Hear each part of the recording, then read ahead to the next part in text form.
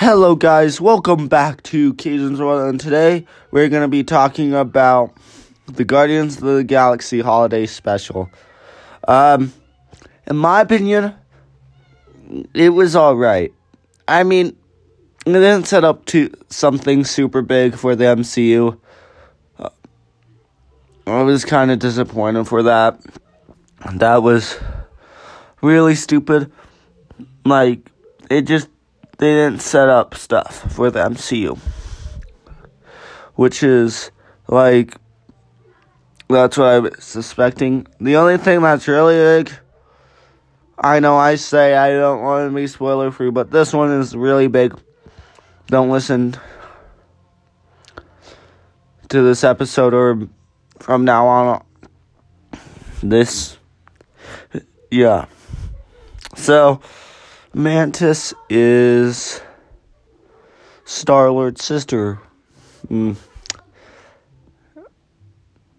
I kind of knew it. I just knew it from the beginning. Literally, I was just like, she's sister of him.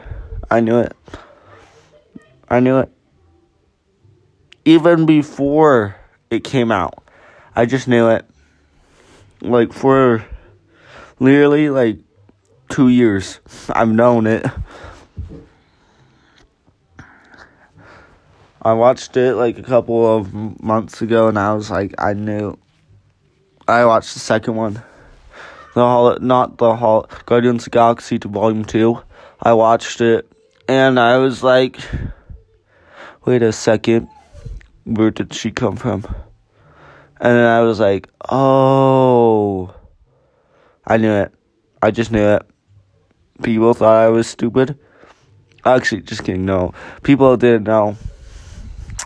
But, yeah.